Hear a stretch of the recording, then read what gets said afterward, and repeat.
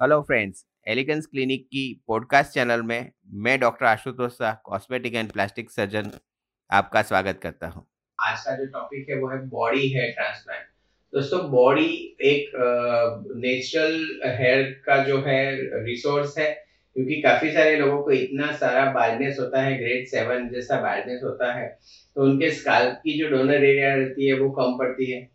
उनकी बियर्ड की अगर डोनर एरिया हम लेते हैं तो ये एरिया में से भी हम बाल ले कर सकते हैं, लेकिन वो भी कम पड़ते हैं। तो उनकी छाती है या उनकी जो प्राइवेट पार्ट की बाल है उसको भी हम वहां से एफयूई टेक्निक से निकाल के बॉडी हेयर ट्रांसप्लांट में यूज कर सकते हैं। बॉडी हेयर ट्रांसप्लांट में एफयूई टेक्निक का ही प्रयोग होता है, वहां पे कोई कट या चीरा नहीं लगाया जाता है।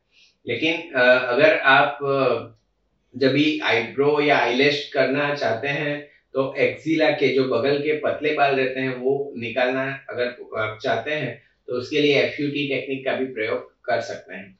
तो बॉडी हेयर ट्रांसप्लांट करके आप आपके जब भी ज्यादा गंजापन है उसमें जो पीछे का एरिया है वो भरने के लिए मिक्स एंड मैच करके बहुत अच्छा रिजल्ट पा सकते हैं। बॉडी हेयर ट्रांसप्लांट एक टेक्निकल प्रक्रिया है जिसमें काफी समय लगता है, और ये ज्यादातर हम लार्जर ग्रेड्स के लिए ही करते हैं। अगर आपको ये पॉडकास्ट अच्छा लगा तो आप इसे लाइक करें और फॉलो करें, और हमें कांटेक्ट करने के लिए 9879546805 ये नंबर पे आप कॉल कर सकते हैं।